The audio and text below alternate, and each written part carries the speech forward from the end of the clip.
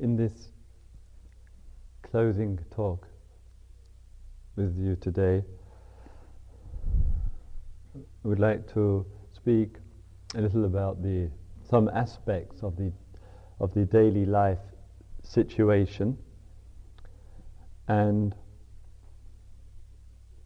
one of the differences between here and the daily life situation, of course, is that here we have been giving primary attention and consideration to the inner, and in the daily life situation it is consideration to the inner and the outer. And therefore any inquiry into our life is one in which we ask and we question, what are we doing with our life with regard to its outer expression?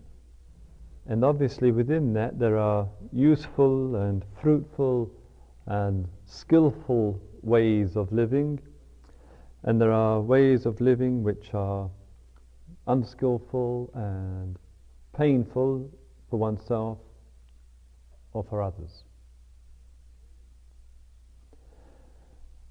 So this consideration to the outer, it seems to me that there are areas which have frequently are neglected and ignored, and which need to be given more consideration. And one of them, and each person, each man and woman must look for himself, herself, into what that means. One of them is the general area of social responsibility. And there is, rather unfortunately, within the Eastern traditions particularly, a very strong and noticeable neglect of genuine social responsibility, and leading to a certain insularity within the form and expression and insufficient outer awareness. And so quite often and quite understandably there are areas which we choose to ignore for a whole variety of reasons, and the obvious one that comes to mind is the whole political field, the political dimension, sometimes born out of the frustrations of the past, sometimes born out of a lack of interest, and sometimes too having a very narrow and stereotyped kind of view of what political social responsibility actually is. And certainly there is nothing very heartening in looking at the mishmash of politicians and political statements which are thrown out ad nauseum, morning, noon and night. And yet to believe or conclude that political action is somehow the prerogative of in this country, the Republicans and the Democrats, is to be largely blind to the whole new movement of political social responsibility. And there is an underground or a small but growing grassroots movement which is giving much, which is political in its expression, and I consider personally coming from what I can only call some inner awareness, a spiritual foundation. And this is to be found in some of the forms of contemporary reading on various issues, the nuclear issue as an example.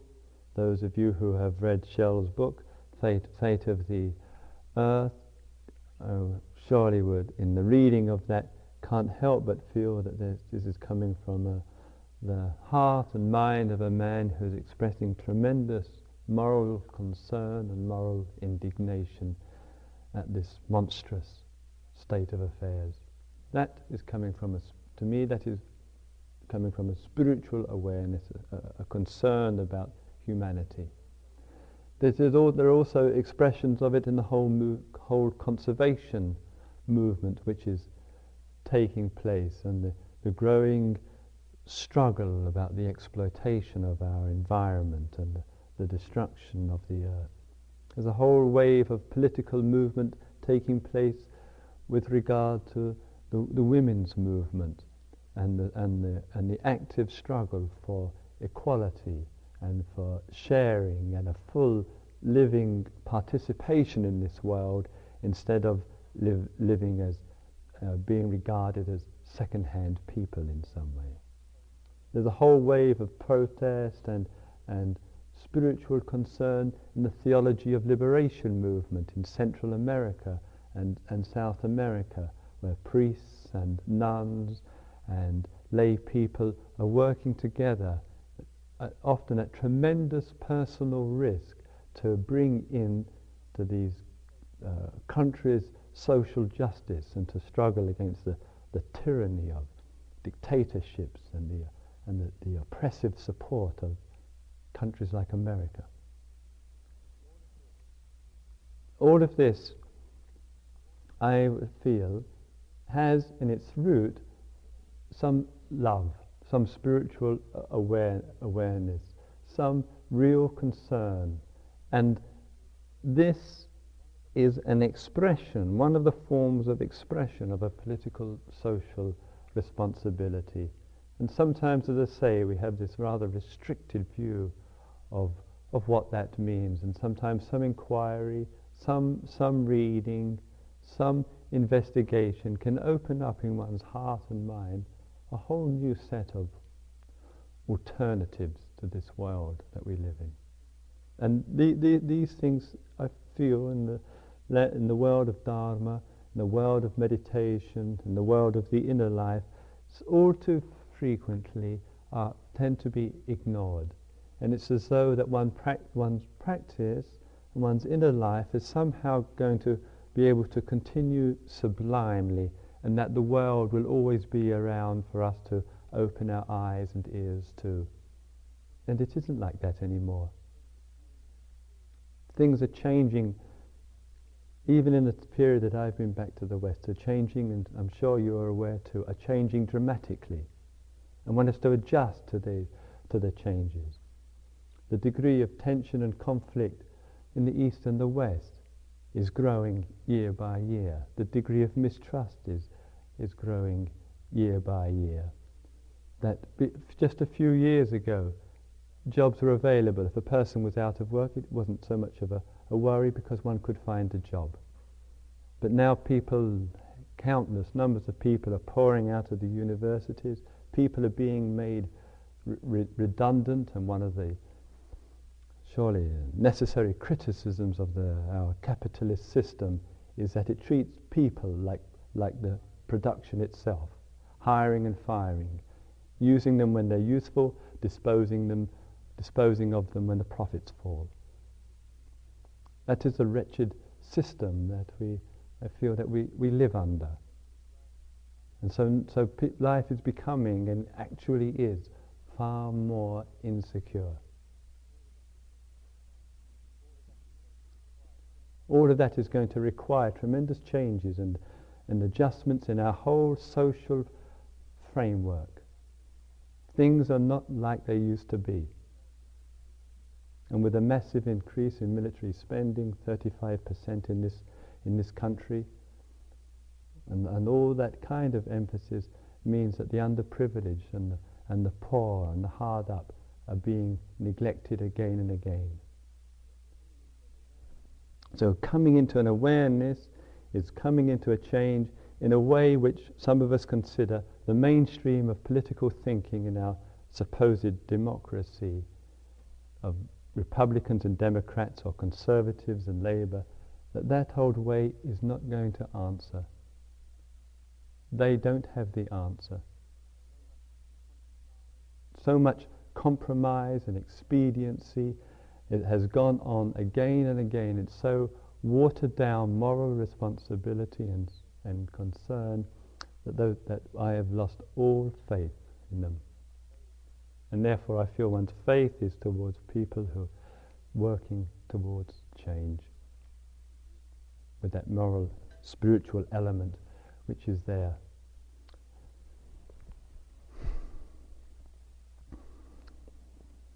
Outward change, of course, must be accompanied with inner change. And a person may look at these larger issues and say, well, what can I do? The state of affairs is so large, so overwhelming, and the watching of the television in the evening, I would say the watching of television and the support of Valium are the two primary modes in our society to keep the population quiet. It keeps them quiet. And if the television was turned off and people were able to move out of the need of Valium, then there would be some movement towards change, and it keeps the population numb. And in any kind of questioning and in the willingness inside of oneself to raise serious doubts about the whole mainstream of thinking in our society, one can feel, as I say, daunted by the possibility of change.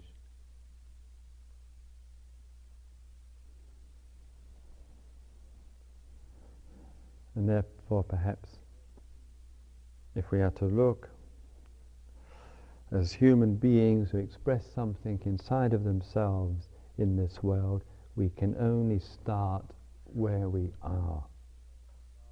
To start where we are is to start within the immediate living situation, and in that we take some small steps. Let me give you an example what I mean. A very small one. I was telling you last night, just briefly, I lived in this community, Gillets. We had a little bit of contact with the local people, but very, very little when I think back on it. And the community functioned, and it functioned along quite well. We were reasonably harmonious and cooperative, and there was a questioning of roles and sharing of responsibilities, and we lived in a reasonably well integrated way, and with a certain degree of openness and honesty with each other, and the willing to confront our difficulties. But we never really made contact with the local people. Never got involved in the community around us. And on leaving, I regretted it. I felt we'd made an error of judgment by our silence, by our just being isolated within that village. And so we, Gwenwyn and I and a couple of other friends, when we moved to where we live now, the small town, we decided we wanted to change that way of living, and therefore put out more in terms of the outer awareness in the immediate community where we live. So we started doing things. We'd go to the CND meeting. That's the Campaign for Nuclear Disarmament. Gwenwyn would go to find a Tai Chi workshop or a massage workshop. If there was a speaker speaking on an issue, particularly the alternatives in politics and social responsibility, and all that's implied in that, the green movement, the ecological movement, conservation, peace movement, and so forth, we'd make a point of making sure we went to that meeting. Sometimes, especially with me, I always seem to end up with having a lot of questions to ask at the end of these meetings, and sometimes one would just go and listen. But one's presence was actually giving support.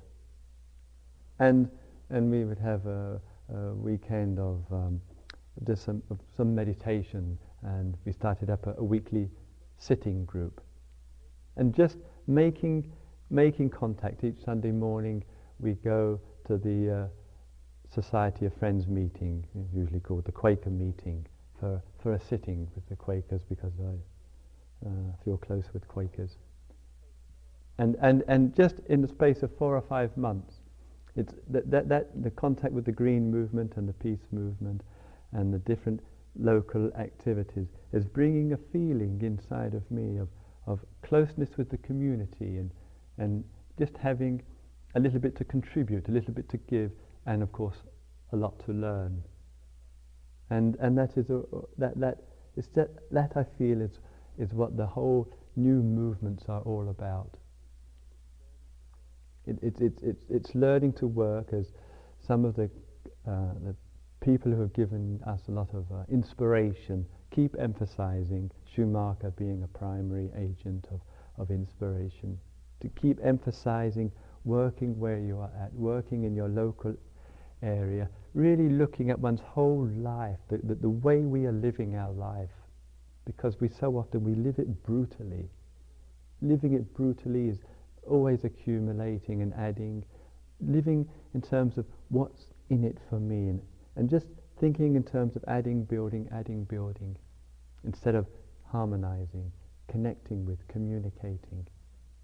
And that often means going out on a cold, wet winter's evening when you don't want to go out. You'd rather stay at home and watch the goggle box, instead of actually doing something more fruitful and useful. And so sometimes in just small things it means making sacrifice, but those gestures give support. Give support to people that come to give talks, to the film which is showing in a local cinema, which is a protest film about something or whatever. That kind of support, it's giving the support is taking out subscriptions to the alternative press, which are struggling to make ends meet, to keep some awareness alive in our society. It's taking out subscriptions to organizations which are actually involved in protest. Just finding ways that we support each other and support others. And in that, there's nothing narrow and petty and sectarian in that. It's the expression of a concerned human being. And only a concerned human being can grow into maturity. So what one is noticing, what I'm noticing in England, and I feel it's the case here, and it's expressing itself in different ways, is that there's a real opportunity, despite all the horrors of this world and the destructiveness of big government, whether the big government is in the Western or Eastern Bloc, it doesn't make any difference. The destructiveness of the multinationals and their obsession with profit and the accompanying exploitation that goes with it. In spite of all of that, there is another kind of movement happening, and I feel it's a very important one, and it's one which possibly for the first time, where some of the major movements, the peace movement, the green movement, the women's movement, the best of religion, and the inner change, people are working on themselves in the different ways, that there's a coming together of this kind of activity, that people want to make in real terms the bridges between these various kinds of activities as a growing voice for change. And the importance of that is that if it doesn't work, this world won't have any more continuity. If it doesn't work, considering the degree of, putting it mildly, unskillfulness is the most mildest concept that one can possibly think of, that the world itself, the contention, the ambitiousness and the greed, the aggression and the violence, the planet cannot support it. So these movements have to work more and more effectively together. There has to be, though many of us have no appetite for it, I certainly have never had it, there has to be more cooperation, more organization as a focusing factor, and what will change it is public opinion. Nothing else would change this situation.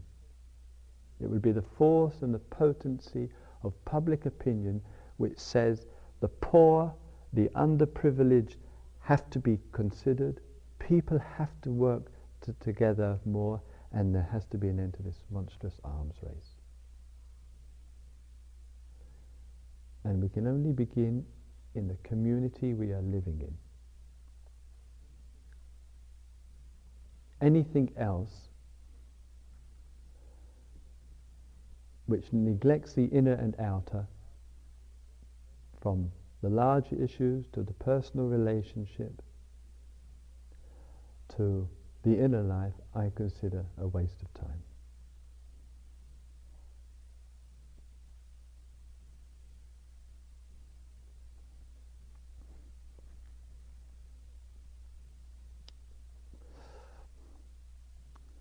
Remember, can I mention, Bob, what you said in the group one day about this book? You mind? No. All right. As yesterday, Bob had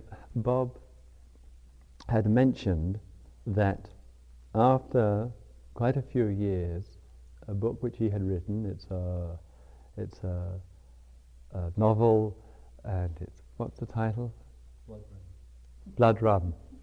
Gives you the impression of the title. And he had said in one of the groups that we had that he'd written this book, and he had hoped, his wish was that in writing the book it would be a stepping stone, in fact, to writing about those things which he would really like to write about. Isn't that right? Upon this book being accepted by the publisher, the publisher wrote and said to Bob that they very much like the character that Bob has portrayed in this book, and would he be willing to write two more story outlines involving this character, who's the central character in this book, Blood Run. And when I heard that, rightly or wrongly, my immediate reaction is, oh dear. And yours too, right. The oh dear reaction meaning, is it going to be that Bob is going to sacrifice his wish to write about things he really wants to write about, or is he going to be a puppet, a tool for big publishing to make more profit? That was my first. And so, I mean, easily, and it's something he has to look at and something we have to look at in our own ways in our own life. It's sometime, somewhere or other, one is in a situation or in a dynamic, and this is where one of the great challenges of one's life is, to what degree does one consciously engage in resistance? Where one, somewhere inside of one feels, this is not what I want to contribute. I feel I have other more significant things to contribute than just doing for money or just doing for pleasure or whatever, and to allow that others, find small ways to make those other things in life, give that the opportunity to get expressed.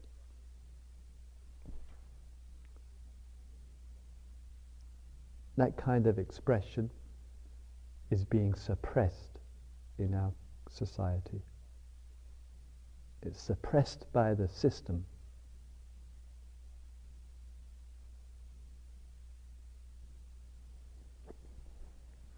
And we know it. So obviously there is the outer situation where, for all the, I feel, trivial talk of freedom to write and freedom of speech and so forth, in real terms, as we see, there is a protest taking place. 70% of the people in the States want a reduction in nuclear weapons, etc., etc. But as far as anybody listening, where the power resides, it doesn't make any difference. And we go on fooling ourselves again and again. We live in a democratic institution. It is ridiculous. 26% of the people in this country voted for the Republicans, and we have a Republican leader. We call this democracy. So freedom of speech must come from a free place inside of oneself, in which working and harmonizing and organizing and cooperating together in small ways, in small things, but to make it effective. Because that's the only hope.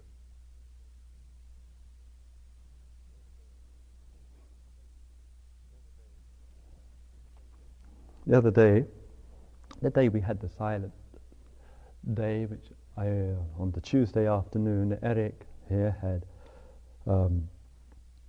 fixed up an appointment for me to go to Trap Rock Peace Centre, which is in Deerfield, an hour and a half from here, where I have the privilege of meeting with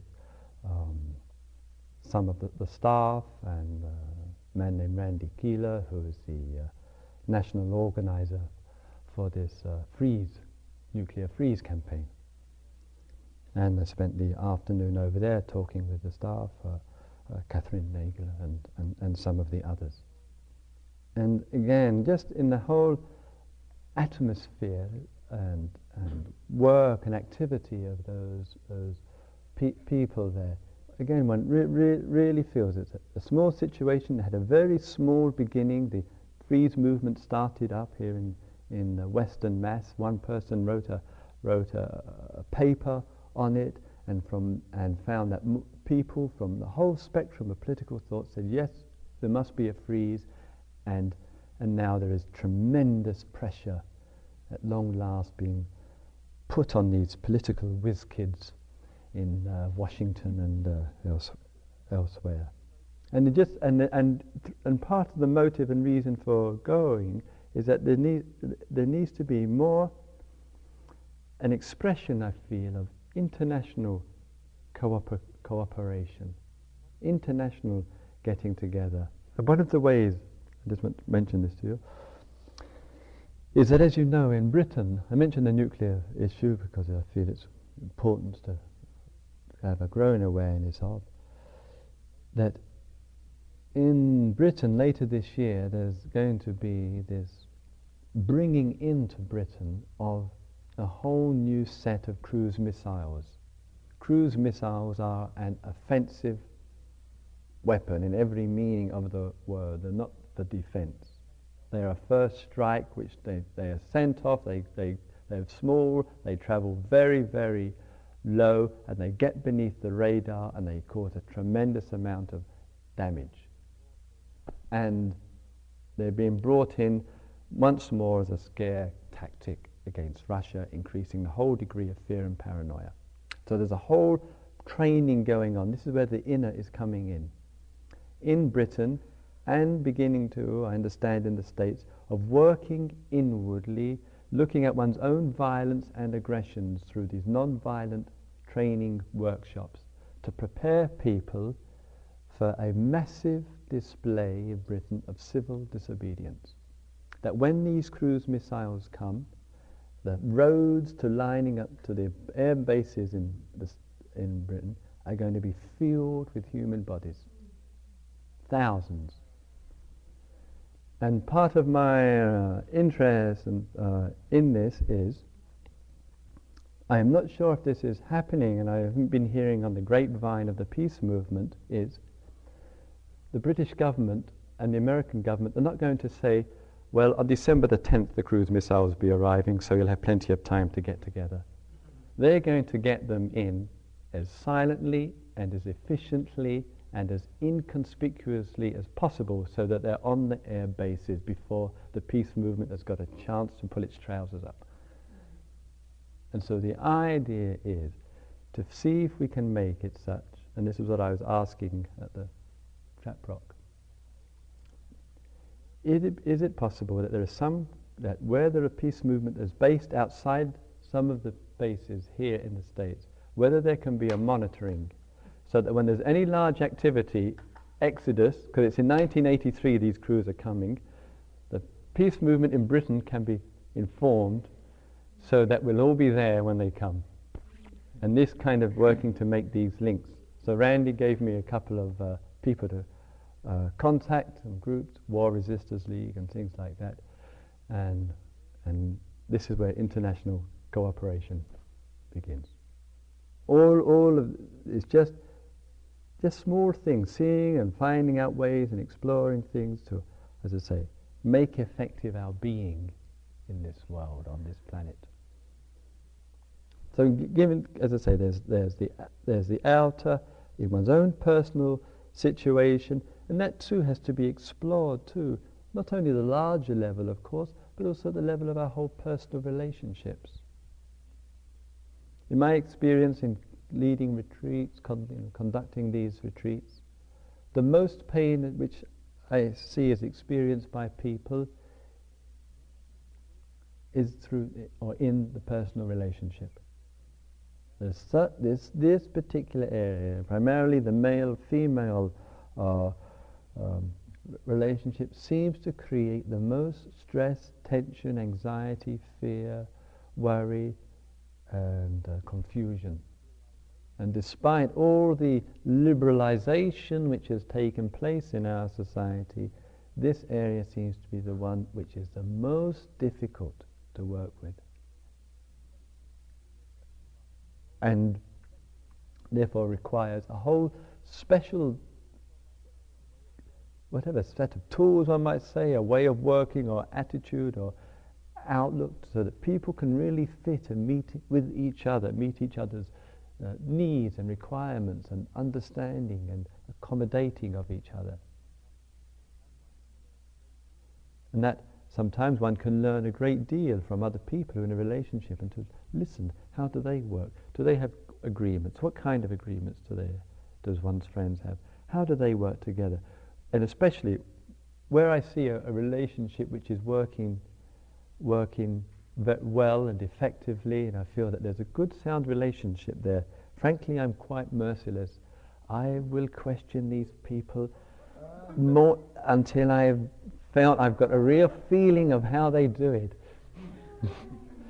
And I feel that sometimes that is needed, rather than saying, well, they've got a nice relationship. If they've got a nice relationship in this society, that couple have worked on their relationship. They have worked at it. And so I feel that area, and it's so easy for people who are in a relationship, oh God, I wish I was out of a relationship. And when one is not in a relationship, oh God, I wish I was in a relationship. And it's where we are, beginning with ourselves, and it's not that obviously one or t'other is more important. It's our being alive, being conscious, being truly aware.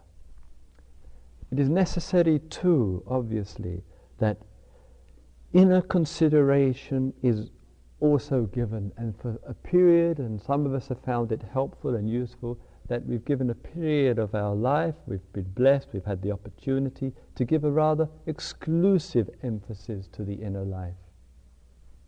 And for some that means being here and staying here for varying lengths of time.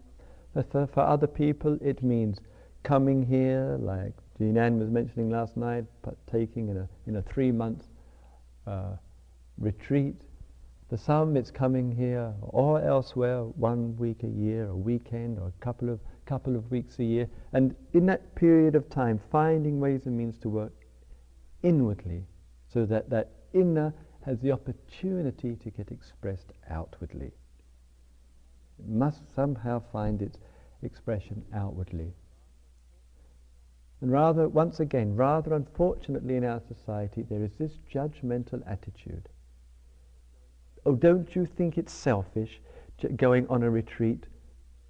Don't you think that's rather selfish? Nobody thinks it's selfish to go and spend 3 weeks on Martha's Vineyard boozing and dancing and having a good time. But if someone wants to go and look at themselves and work with themselves and live more lovingly and intelligently, it's often regarded as being selfish. I mean, this is the bizarre values. So just by coming here, one is often, and choosing to engage in these activities which we're engaged in, is often one is in conflict with the mainstream of thinking.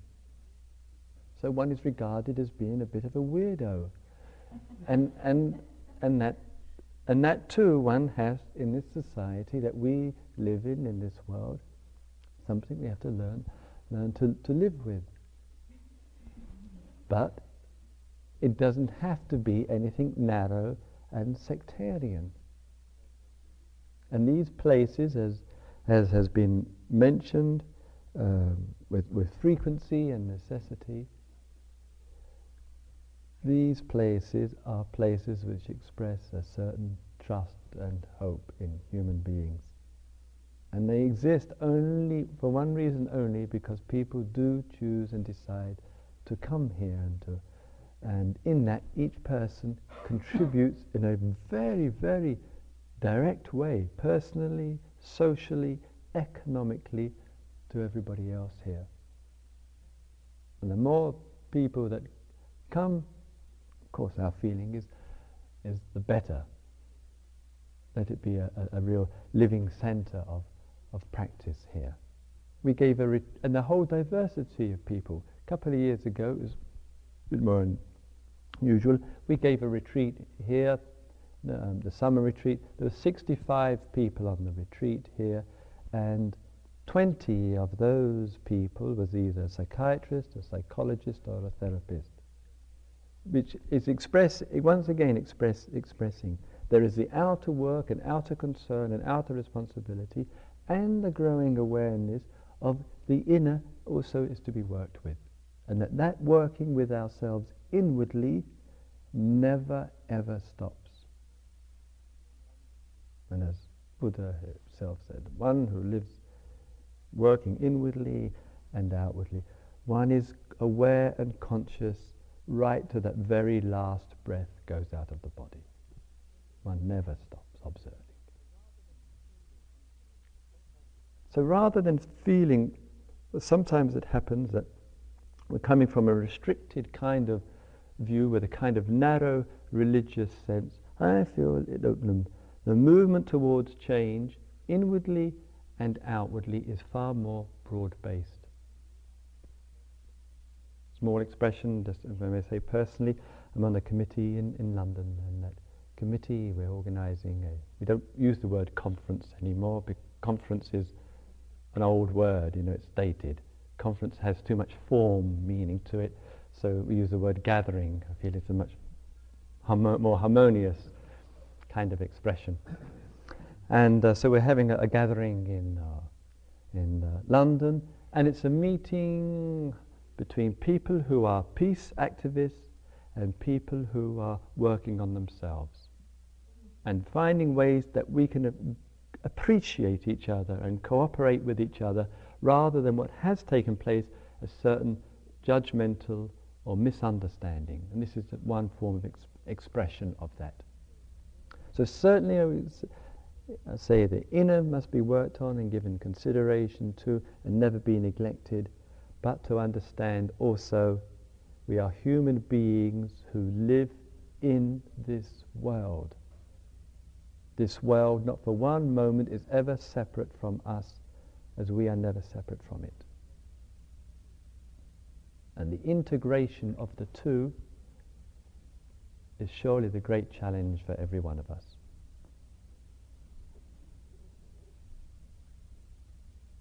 Making a personal retreat can be useful, a group retreat can be useful, engaging in a daily sitting can be useful, making a commitment to awakening and to the path and to the whole community of like-minded people can be very useful.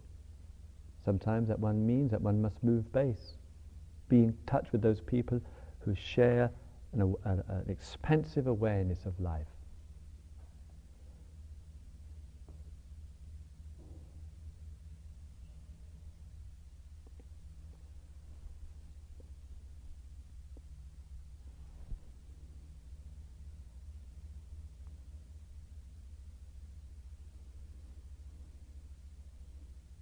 So let us all be a good friend to ourselves, a good friend to each other, and a good friend to the earth upon which we walk.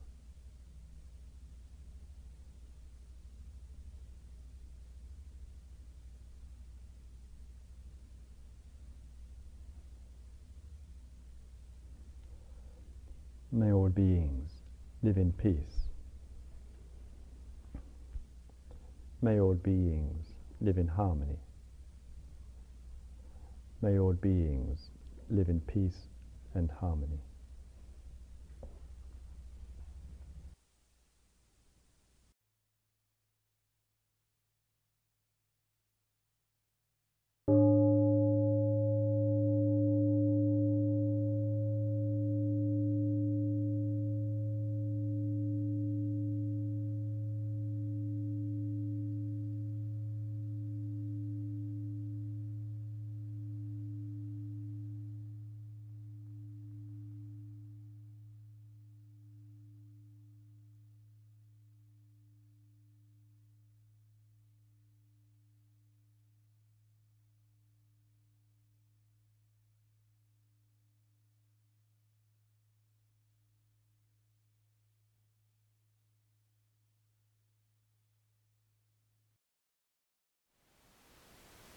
Thank you for listening.